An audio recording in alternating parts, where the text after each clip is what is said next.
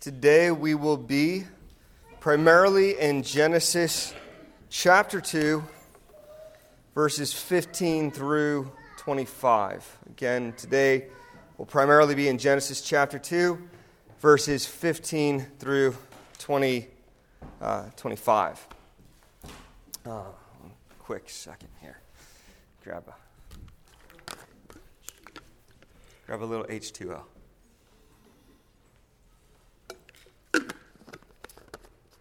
So before moving on to the next section of our series on the gospel-centered family, let's have a quick recap of what we said last week. We said in discussing the origins of the family, looking in Genesis chapter 1, we said that there were three primary key aspects of the origins of the family that we discerned from chapter 1. And that was that God is the author of the family. He's the originator. Therefore, God is the one who has control and authority over every aspect of the family. He is the one who defines and sets the parameters and the direction for the family. No one else gets to do that. God and God alone has that authority. The second thing we said is that the family is composed of men and women, young and old, who are imprinted with the image of God in their lives, meaning that the purpose of the family is to reflect God's glory in this world and to spread the glorious image of God through the world, through procreation, multiplication, and discipleship. And then the third aspect was that the family is created for mission, and that flows from the image of God, which means that we don't just naturally procreate disciples anymore, but we have to actively be engaged in the mission of the church, in the mission of spreading the gospel of Jesus Christ. That's how we carry out the multiplication of the image of God in this world. So we said those are the three core aspects of the origins of the family, and these are foundational elements that are kind of laid out, and they remain for everything else we discuss throughout this series. Every other topic we talk about between marriage and the role of the husband, the role of the wife, the role of parenting and children and grandparenting and singleness, like all of this is founded on the premise of God's original design and authority over the family, right? So today we are moving into a section of this series where we'll be focusing on marriage.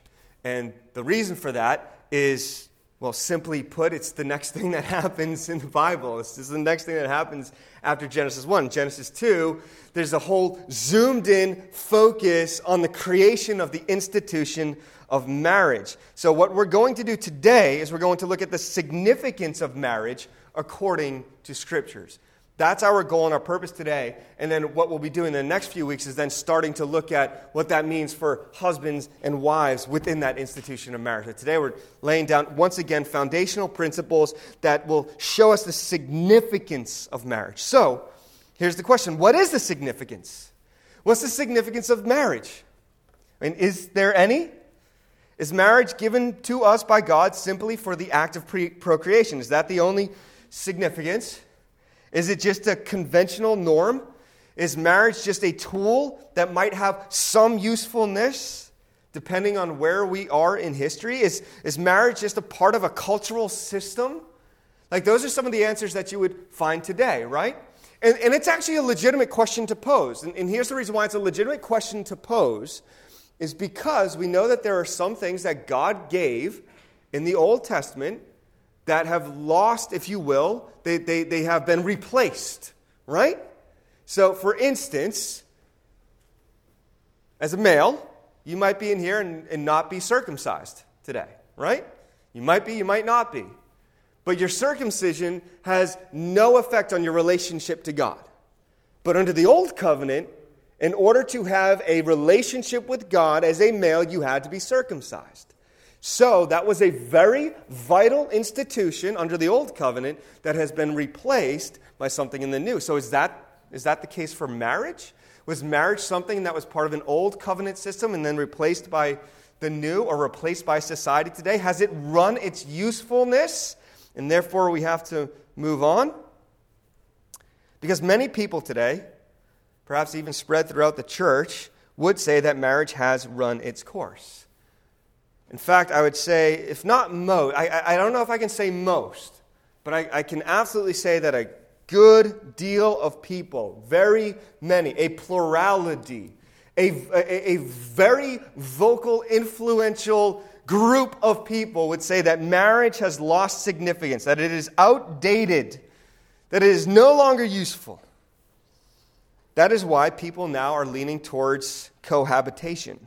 Cohabitation is living with someone whom you have some romantic attachment to, you have sexual relationship with, you have some kind of agreed upon format of living together, but there is no commitment in the relationship. There is this study done in 2002. Tim Keller outlines this in his book, The Meaning of Marriage. The study done in 2002, it was called Why Men Won't Commit. Specifically, he was looking at men. This is the conclusion of the study. It says, cohabitation gives men, listen to this, regular access to the domestic and sexual ministrations of a girlfriend while allowing them to lead a more independent life and continue to look around for a better partner. That was the result of this survey and this study that was done. Pew Research data shows us, and I can't remember what year this was from, but it was sometime around that same area, so early 2000s, so this percentage has potentially grown. Pew Research says that 40% of Americans believe that marriage has become or is becoming obsolete. As one person put it in their response to a survey, he said, in this country, we have kind of failed with marriage. We're so protective of this really sacred yet failed institution. There's got to be a new model. So, is marriage totally insignificant in our day? Can we just move on? Can we move to the cohabitation model? Is that what we can do? But here's the question. I think there's another equally destructive side to the coin. See, those people in that group are saying that this biblical, as we're going to see here, this biblical concept, by the way, I'll just go ahead and give away the answer. No, marriage isn't insignificant. So I know I'm already, I know. I'm supposed to tease it out, but you already know what the answer is, right? So it's you can't do too many cliffhanger things, right? So one corrupted view says that marriage is insignificant, is totally obsolete. We can move past it and come up with a new model. There's another equally destructive view, and that is people who put too much significance into their marriage, what I would call idolatrous significance. These are people who turn their marriages and their partners and their spouses into their everything. So their partner is placed on a pedestal.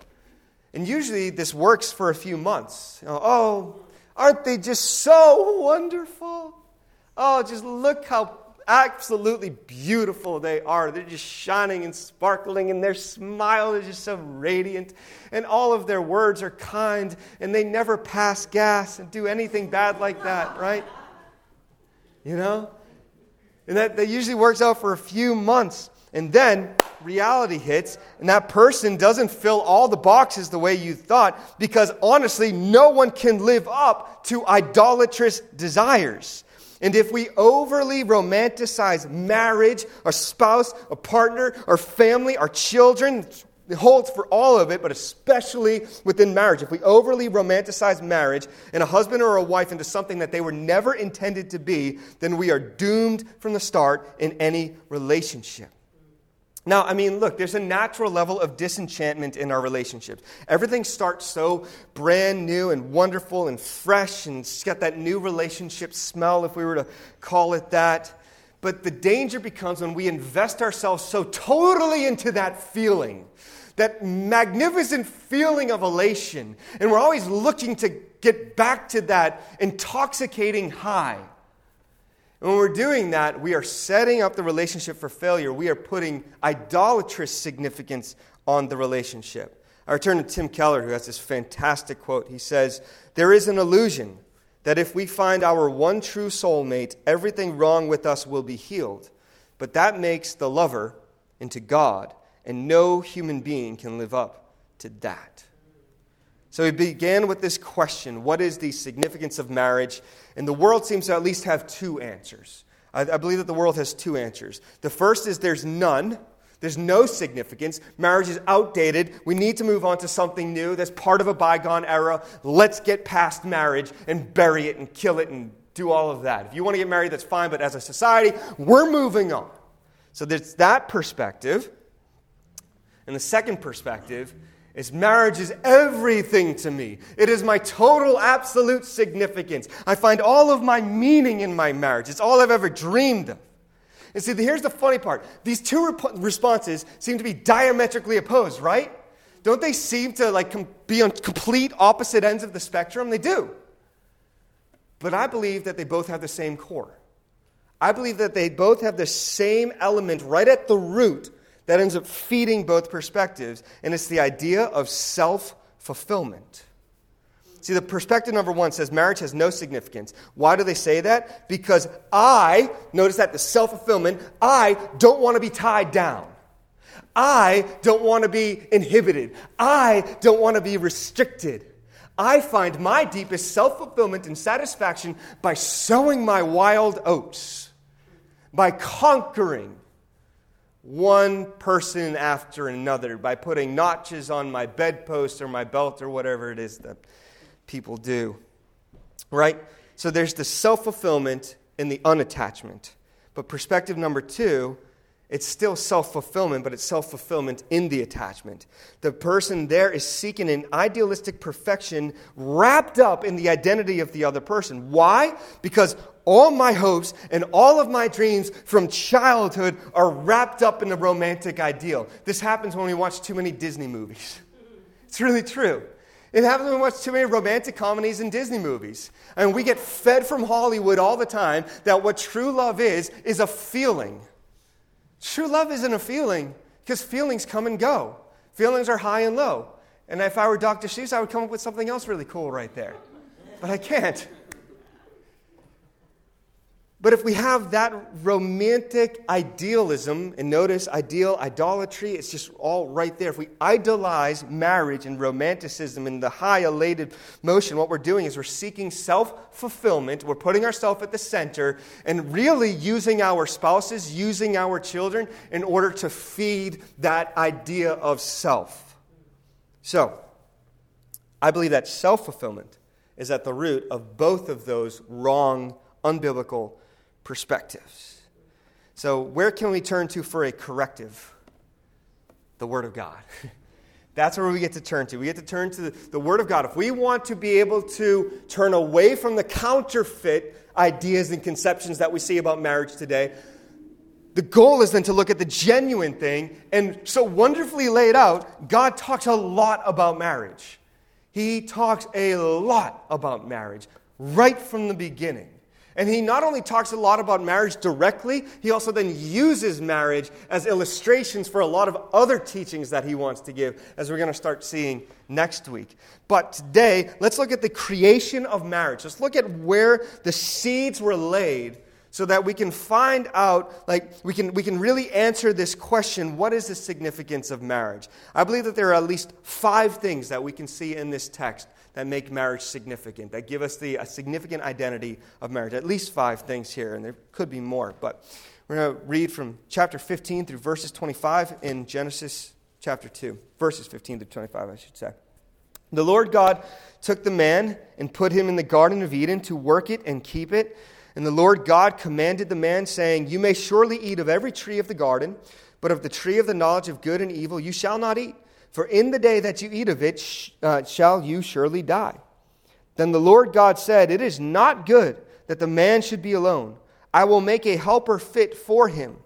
Now out of the ground the Lord God had formed every beast of the field and every bird of the heavens, and brought them to the man to see what he would call them. And whatever the man called every living creature, that was its name. The man gave names to all livestock, and to the birds of the heavens, and to every beast of the field. But for Adam, there was not found a helper fit for him. So the Lord God caused a deep sleep to fall upon the man. And while he slept, he took one of his ribs and closed up its place with flesh. And the rib that the Lord God had taken from the man, he made into a woman and brought her to the man. Then the man said, "This at last is bone of my bones and flesh of my flesh. She shall be called woman, because she was taken out of man. Therefore, a man shall leave his father and his mother and hold fast to his wife, and they shall become one flesh." And the man and his wife were both naked and were not ashamed. Heavenly Father, may your word be powerful and true to us. And just the reading of your word, Lord, may we see just wonderful, incredible, beautiful jewels and richness of your divine plan, will, and mind. Father, may the marriages that we have here, may the marriages that we'll enter into, whether they've been married for 40 years, 4 months, 4 days, Lord, may we seek out your truth, your design, your plan, your will. And Lord, may we, if we're here today and maybe we've undergone the terrors of a divorce, the pain of a loss of a spouse through death, Lord, may we still hold firm and strongly to your truths about marriage so that we can teach them to others, so that we can counsel others, our children and grandchildren, our friends. May we not just learn your truth for ourselves in our own lives, Lord, but to be able to multiply truth throughout people in this world that we know, we love, and we care for. Amen. So like I said, there are 5 significant aspects to marriage that I see in this text. Today we're really going to focus on 3 of them because 2 of them we're going to address in later messages. But I think it's important to still highlight them here and then just kind of bookmark them and save them for later. So there's going to be 5. Like I said, 3 of them we're going to dig into. 2 of them we will sort of mention, say a quick comment, and then save for later. So the first significant aspect of marriage that we see in this text is that marriage was created for complementary fellowship. Marriage was created for complementary fellowship. In verse 18, we read these words, "It is not good that the man should be alone." Do you see the significance of that short phrase? It is not good that the man should be alone. Why is that a significant phrase right here in verse 18? The text forces us to stop. There's like a wall that we careen into. If you were reading from verse 1 in chapter 1, you just read it through, say, I'm going to read the first 12 chapters of Genesis. The first 11 chapters of Genesis kind of create one overarching text, if you will. It's one big block of text. So I would always recommend read chapters 1 through 11 in one sitting if you can. So you're reading along, verse 18 comes, there should be a stop. Why? Because God says it's not good that man should be alone. And that's significant because in chapter 1, we saw God say this 7 times. 7 times he says it was good. Or at least 6 times he said after creation it was good. And then the 7th time, looking back at all of his creation, he says he looked at everything that he made and saw that it was very good. So 7 times God pronounces goodness as the evaluation over his creation. Then all of a sudden, we get to verse 18 here in chapter 2, and we read these words, this is not good. This is not good. And so if God is given an evaluation and saying this is not good, ears perk up, right? We stop in our space. Okay, if God says it's not good, it's probably not good. All right, I'm going to change that. It's not probably not good. It's definitely not good. So, what is the not good condition here? That man should be alone. So God comes up with a plan. The plan is, well, I'm going to make a helper, if you will, suitable for him, corresponding to him. And then there's this really interesting section, verses 19 through 20, where it says that God brings this parade, if you will, of all of the creatures and all of the animals before Adam. And it says that even though as the dogs coming up, right, and maybe there was a bond. Maybe that's why we have dogs. We have a bond with dogs today, right? Maybe Adam had a bond with the dog. I don't know what type of dog it was. It was the proto-dog. It was a mixture of all of the dog species that we have today. The dog comes up and it's just, get the wiggly little ears, maybe they're spiky ears, whatever. It's wagging his tail, comes up, gives a little kiss, a lick, nuzzles the nose. It's just wonderful, it's beautiful. And so you can imagine smile glowing on Adam's face, yet there's disappointment in his heart. Why? Because as great as dogs and cats and whatever else your pets are, goats and chickens and mooses, moosin? Moose, just moose. Should be moosin. I'm gonna change it, moosin. As wonderful as pets can be, They are not suitable partners in this thing called life. They are not suitable to give us complementary fellowship. They don't accurately correspond to us. And so, God brings this parade of animals before Adam, the man. None of them are suitable. And God causes this deep sleep to fall upon Adam, where he does this wonderful procedure, where literally out of the man, he forms the corresponding partner. And so he makes this female into what we see here is a suitable helper, fit for the man. There are two words here that really help us to see the insight into God's creative plan here. The first is the word helper, which comes from the Hebrew word eretz. Do you know what this word is often used for? This word is often used to talk about the Lord being the helper of Israel. For instance, Psalm 115, 9 through 11 says, O Israel, trust in the Lord. He is their help and their shield. O house of Aaron, trust in the Lord. He is their help and their shield. You who fear the Lord, trust in the Lord. He is their help. All of those times it says help, it's saying eretz, the same word that's used for Eve right here. Eretz. The Lord is their eretz, their help and their shield. Thus, when we read the term helper here about Eve, it's not a servant, not a slave. If God wanted to create the woman to be a servant or a slave, he would have used the word servant or slave. There's plenty suitable words for servant or slave, but he used the term helper, which in his divine plan would be a term that's used for him. So this term helper is actually a conveyance of strength. Women are created to be strong, supportive helpers in almost a militaristic sense, because that's what's used for God oftentimes. When it talks about God being the helper of Israel, it's the helper and the deliverer, the one who comes to rescue Israel, right? Now, I'm not saying that women fulfill the exact same role of God, but what I am saying is that the term has this conveyance of strength, not weakness. This conveyance of course, equality with the husband as well, not having a status lesser than the husband in any way, shape, or form. She is a helper that is fit for the man, meaning literally the opposite of the man. That's what the term there, when it says that she was fit, she was made as a helper fit for Adam. The other way we can think of it is corresponding to, but the literal rendering is opposite to the man. So what does that mean?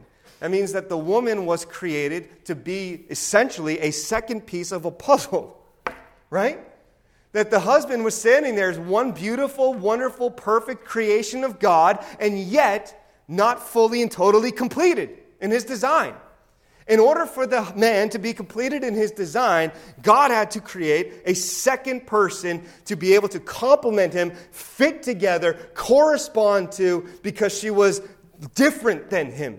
She wasn't the same as him. And that is so absolutely important.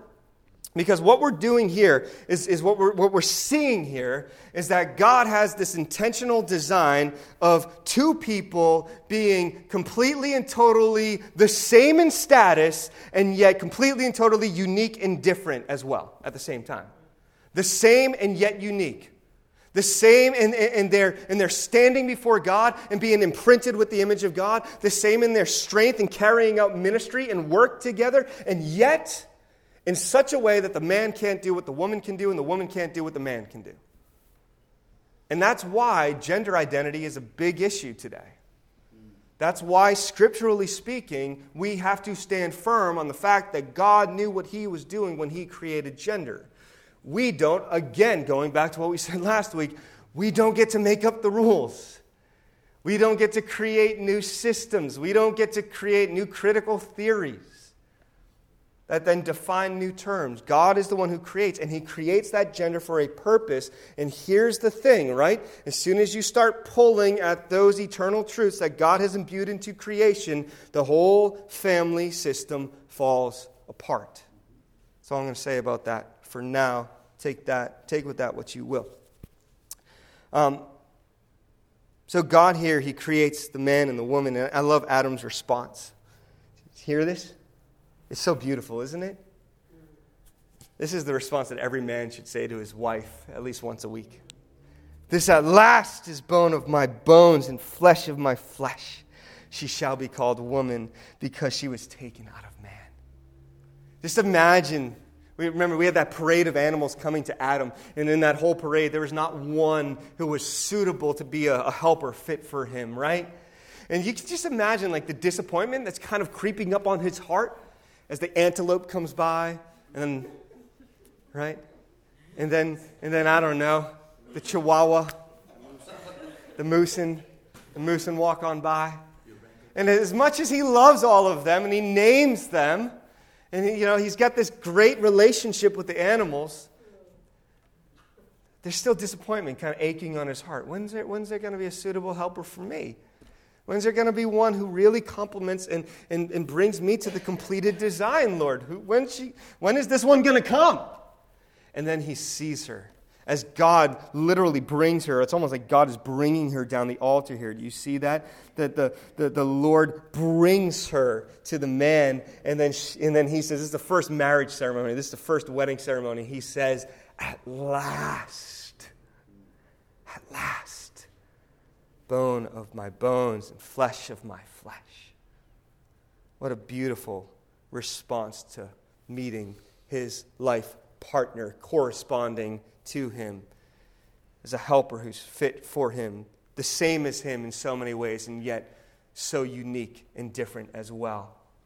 Doing things that he can't do, and him being able to do things that she can't do, and working together harmoniously. And that brings us to the second significant aspect of marriage. So the first was there's complementary fellowship designed within marriage. The second is there's cooperation in ministry. We see this in verse 15. Actually. So verse 15 comes before the creation of the woman, but in verse 15 and in verse 16, God gives this charge to Adam. He says, the Lord God took the man, put him in the Garden of Eden there's a purpose, to work it and keep it. And the Lord God commanded the man, so then he gives a command that is a part of this working and keeping the garden, saying, you may surely eat of every tree of the garden, but of the tree of the knowledge of good and evil you shall not eat, for in the day that you eat of it, you shall surely die. I know we understand the tragedy that comes after, but let's pretend there's no tragedy right now, there's no fall. This is the intention of God in creating Adam and Eve. What's the intention? Ministry. Adam is given a responsibility for ministry in the garden. To work it and to keep it means to tend it and protect it. To lovingly care over it. Adam was a gardener. It's the first job ever in humanity. He was a gardener. Isn't that awesome to think of? He was a gardener.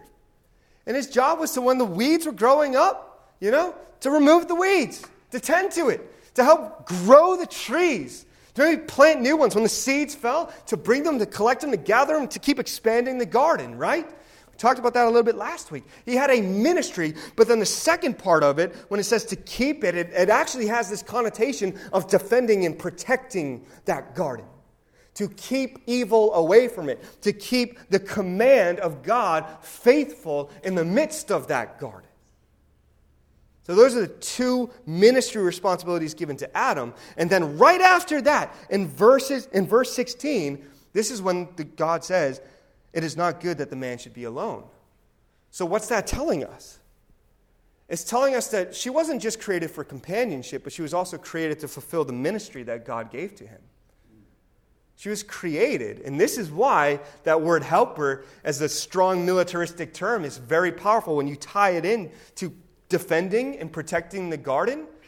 The woman's role and responsibility was to work with and help and support her husband in carrying out his ministry. She had a ministry with him, corresponding to him, cooperating together for the purpose of tending the garden and protecting it, for the purpose of growing God's original work and design all throughout the world and protecting it from evil. She has this awesome responsibility, and the indication here, the implication I should say, is that the man can't do this alone.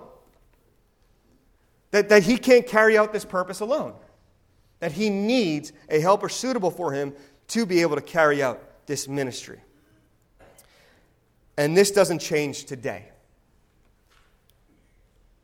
If a man is called to a ministry today, and he does not have the help and the support of his wife, and they are not cooperating in that ministry together, and if the wife has a calling of ministry in her life, and the man is not taking that leadership and supporting her and empowering her and equipping her and helping to free her up to be able to do that ministry, if they are not cooperating together in ministry, let me tell you, the ministry will fail, the ones who are ministered to will crumble, and God will not be glorified.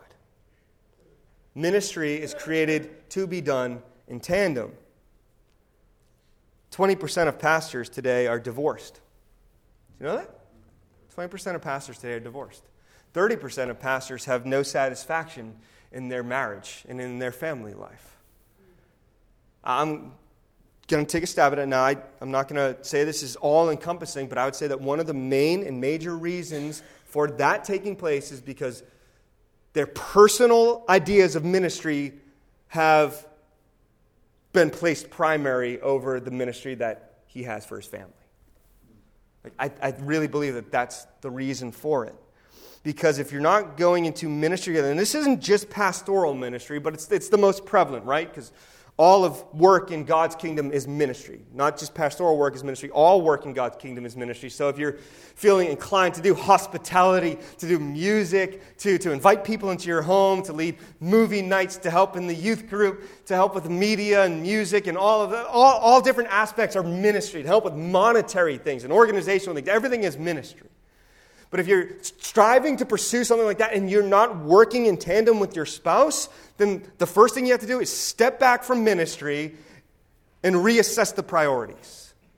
Have to do that. Because if you go into ministry without working together with your spouse, cooperating together, it will fail. You will fail. The people you're trying to minister to will suffer, and marriage will eventually dissolve or at least be disastrous for the rest of your life.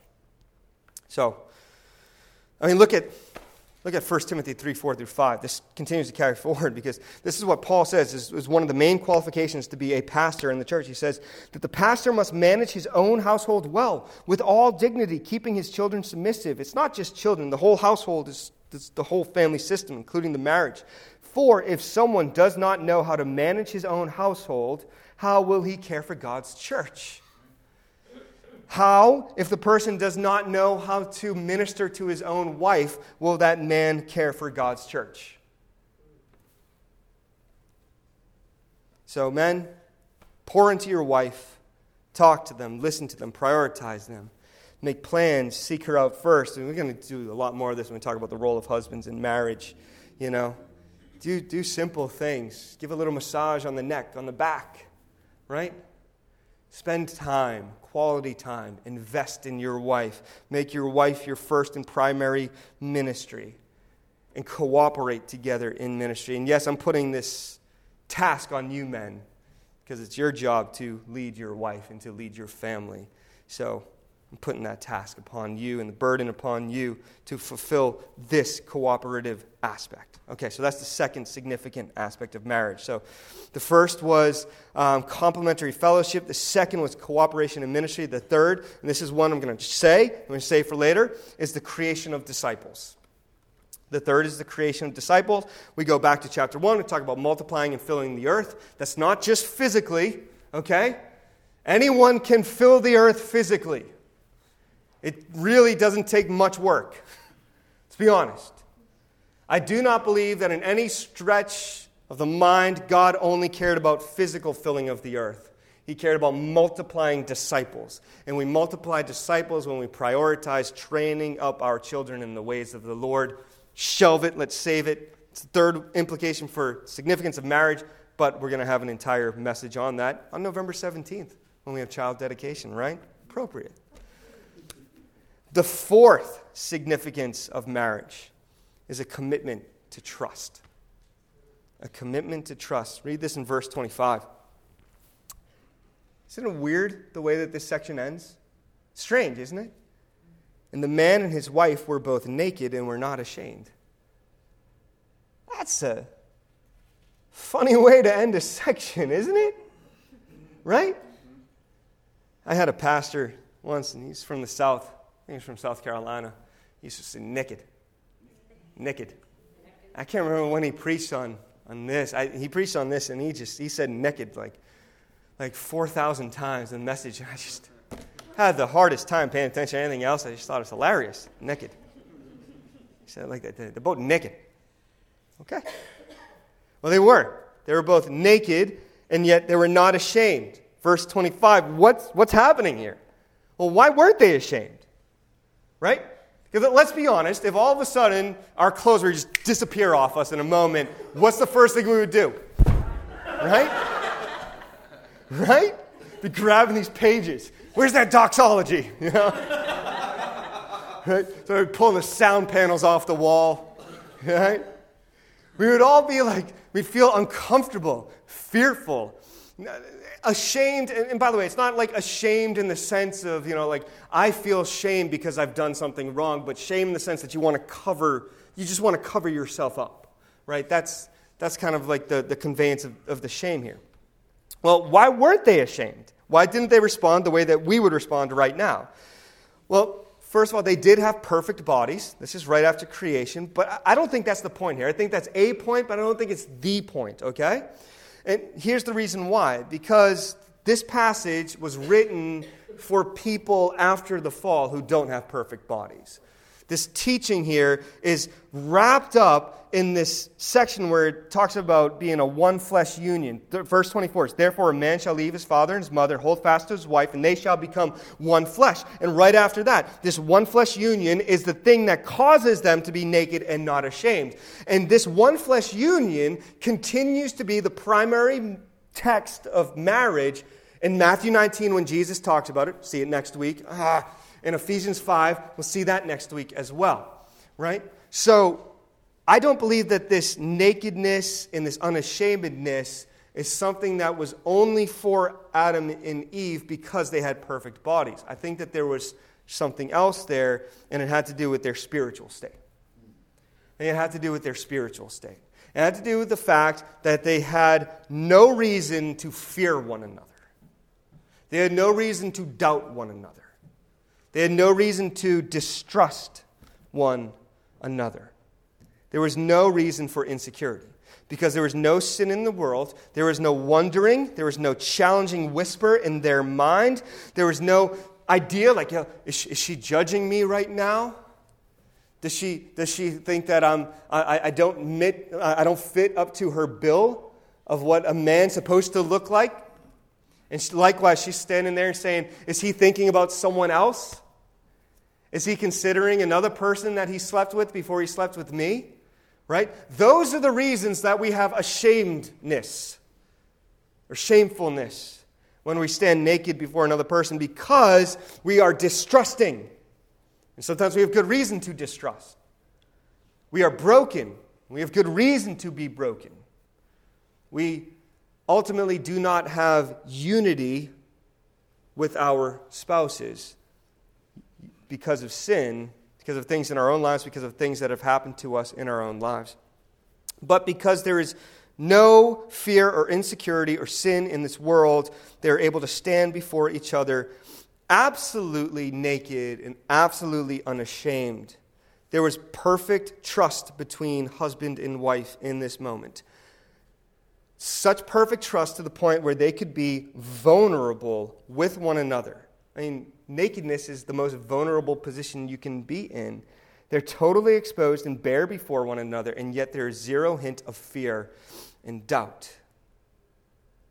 Now, what a beautiful goal to strive for in our marriages. What a beautiful thing to pray for in our marriages, to hope for in our marriages. I mean, I think that one of the goals of marriage is to move towards this willingness, this ability to lay ourselves bare before our spouses, spiritually, physically, emotionally, and have absolute trust that they only care for us. No level of distrust, no level of disunity, no level of chastising wonderment and challenging thoughts going through our minds and our brains. And it's something that has to be worked for. It's something that has to be worked towards. It's not a goal that can be achieved on the first day of marriage. It's something that is fought for, hard fought for. And there are little places where we stumble over that. And we fall, and we hope to pick ourselves back up and come to the place where we can stand before our spouse and be naked, vulnerable, totally exposed, laying everything bare, and having no fear of shame or doubt or worrying. And imagine the freedom that can give you in your relationship. Just picture that. Picture that there's at least one person in this world that you can lay everything out to. You can share every deepest, darkest, most painful experience you've ever had or thought you've ever had, and know that that person only loves you, only cares for you, is only supporting you. Just imagine how beautiful and wonderful and freeing that can be. I think that's the goal to strive for. That's the hope, right? I think that's kind of what's behind 1 John 4:18 through 19, which says, "There is no fear in love, but perfect love casts out fear. For fear has to do with punishment." We could even say judgment there. "And whoever fears has not been perfected in love." And then, of course, he grounds us in verse 19. It says, "We love because he first loved us." So John is talking about our relationship with God right there on this vertical plane, experiencing and knowing the love of God that's been shared through Jesus Christ. And because of that love that God has for us, it casts out any fear that we have in approaching him. We're supposed to have total, absolute vulnerability with God, being able to be naked and bare before God. And I think what we're seeing here is that same naked openness that we have with God because we know of his perfect love for us. We want to be able to have that on a horizontal level with our spouses, with our wives. And I would even say, hopefully, with a really great, solid Christian friend as well. But I'll have to save that for friendship for another time. I love this quote from C.S. Lewis. He really talks about this because if we don't strive for this, the opposite is to harden ourselves.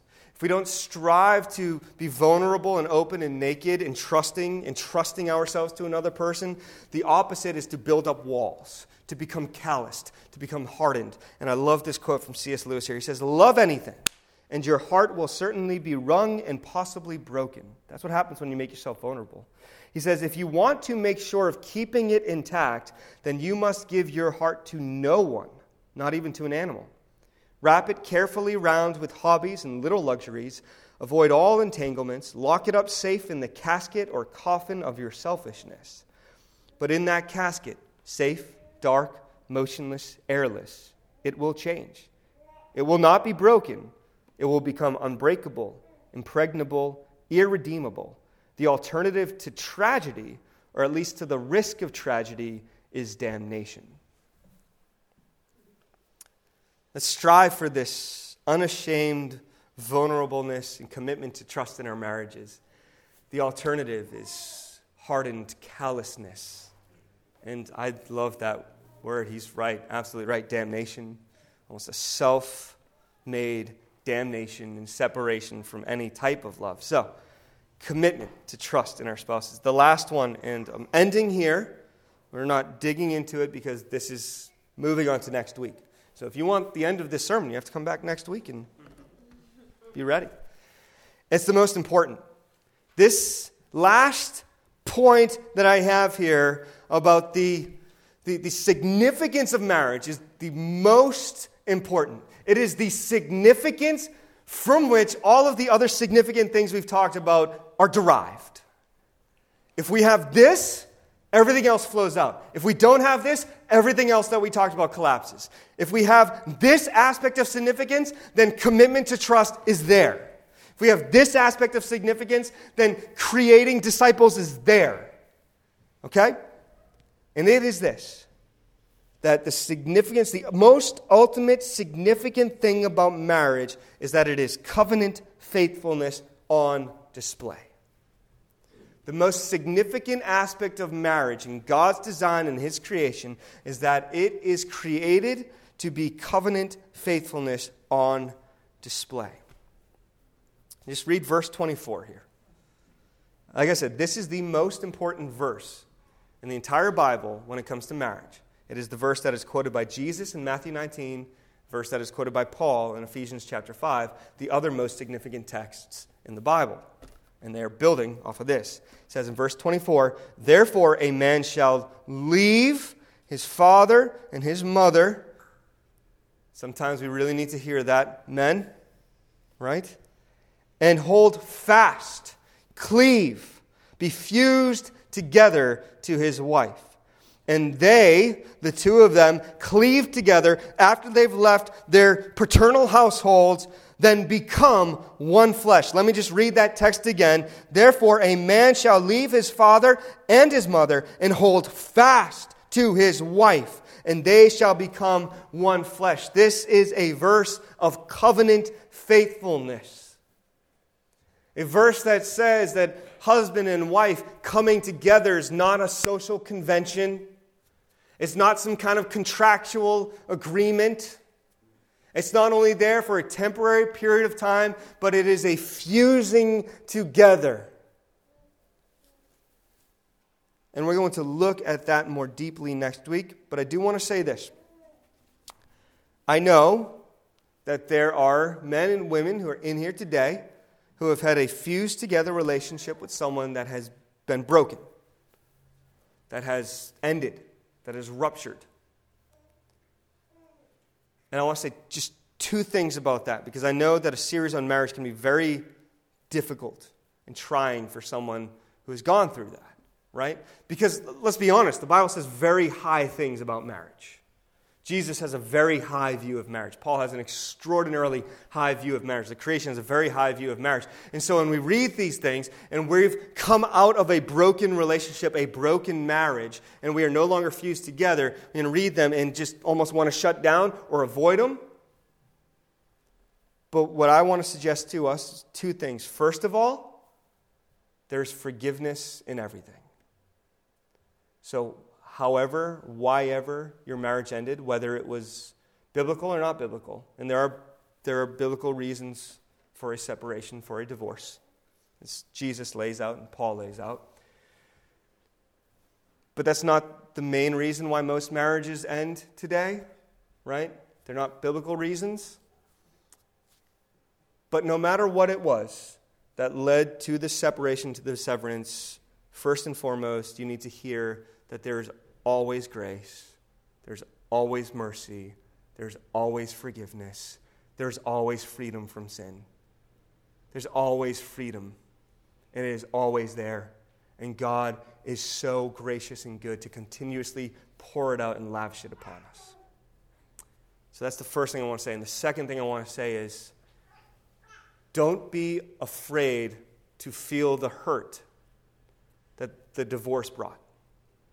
And don't be afraid to share the hurt that the divorce brought. And the reason I say that is because, look, if this is true, verse 24 is true. "Therefore a man shall leave his father and his mother and literally fuse together with his wife. And the two of them should literally become one flesh." If that's what's happening in marriage, then divorce should hurt. Then separation should be really painful, and we shouldn't try to avoid that. If you separate, you rip apart this one flesh union, there's going to be a cataclysmic Grand Canyon-esque destruction, overturning, a tidal wave, a hurricane just ripping through your life. And it will scatter everything and disrupt everything. And that's just true because of what marriage is designed to be. And what I'm saying is, don't avoid that, but dig into it, allow the pain to be real, and let that pain be something that you use to be able to teach, train, and equip others. Make sure you're marrying a godly man or woman. Disciple them, equip them. Make sure you pour into and invest into your marriage. Make sure that when you have kids, you don't forsake your spouse, right? Because those are the things that end up building up to divorce. Use that pain and that hurt to be able to instruct and teach others and become a discipler in this world. We really need that today. Because I want us to get back to this in the church. I want us to have a real high, awesome, amazing view of marriage. Not one that idolizes marriage, but I certainly don't want to have one that dismisses marriage. We can't allow those two views to creep into the church. So, again, as a recap, what are the 5 significant aspects of marriage that we see here in Genesis chapter 2? First is complementary fellowship. Man and woman created as the same, yet different, yet unique, to be formed together. And they are done so, that is done so that they can have cooperation in ministry. And through that cooperation in ministry, there ends up being this creation of disciples. It's a message for November 17th. And in this entire relationship, there's hopefully, prayerfully, a developing commitment to trust. It was right there naturally for them. We have to work on it today. Commitment to trust. And the last one, which is coming up next week in more fullness. Marriage is created to be a display of covenant faithfulness. That's what the significance, the most ultimate significant point of marriage.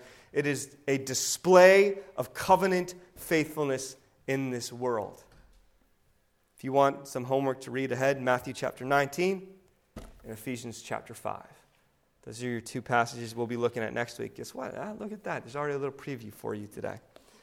Look, marriage is a beautiful, wonderful, amazing thing created in the economy of God's plan and design. It's to be lived for His glory. It's to be lived in submission to Him. It's to be lived so that we can become more and more like Him. We can become more and more like Christ. More and more lovers of others. Humble in our own lives. Oh, there's just so many beautiful lessons we can learn from marriage. Let's prioritize it. Let's see the significance and the beauty in it. Pray with me. Heavenly Father, I thank You for Your word today. I thank You for Your creation and Your design in man and woman and Adam and Eve, to create them, to make them and mold them and form them for this wonderful partnership and institution that's not only just for them, but is for all of their descendants. Lord, I pray for the men and women here that we would be lovers of marriage, whether we are in a marriage now, whether we have never been in a marriage, or whether we have felt the pain of a severance of marriage. Lord, I pray that coming from all of our different backgrounds, all of our different childhoods, all of our different life experiences, Lord, that You would still bring us to the place where we all see the beauty of this institution. We see the wonderful harmony that You sought to create, this glorious and momentous union that led Adam to cry out, "At last, here is the bone of my bone and flesh of my flesh." Lord, may we all have such a beautiful, wondrous, mountainous view of something that brings You glory and that puts Your glory on display in this world. We pray in Your Son's heavenly and holy name. Amen.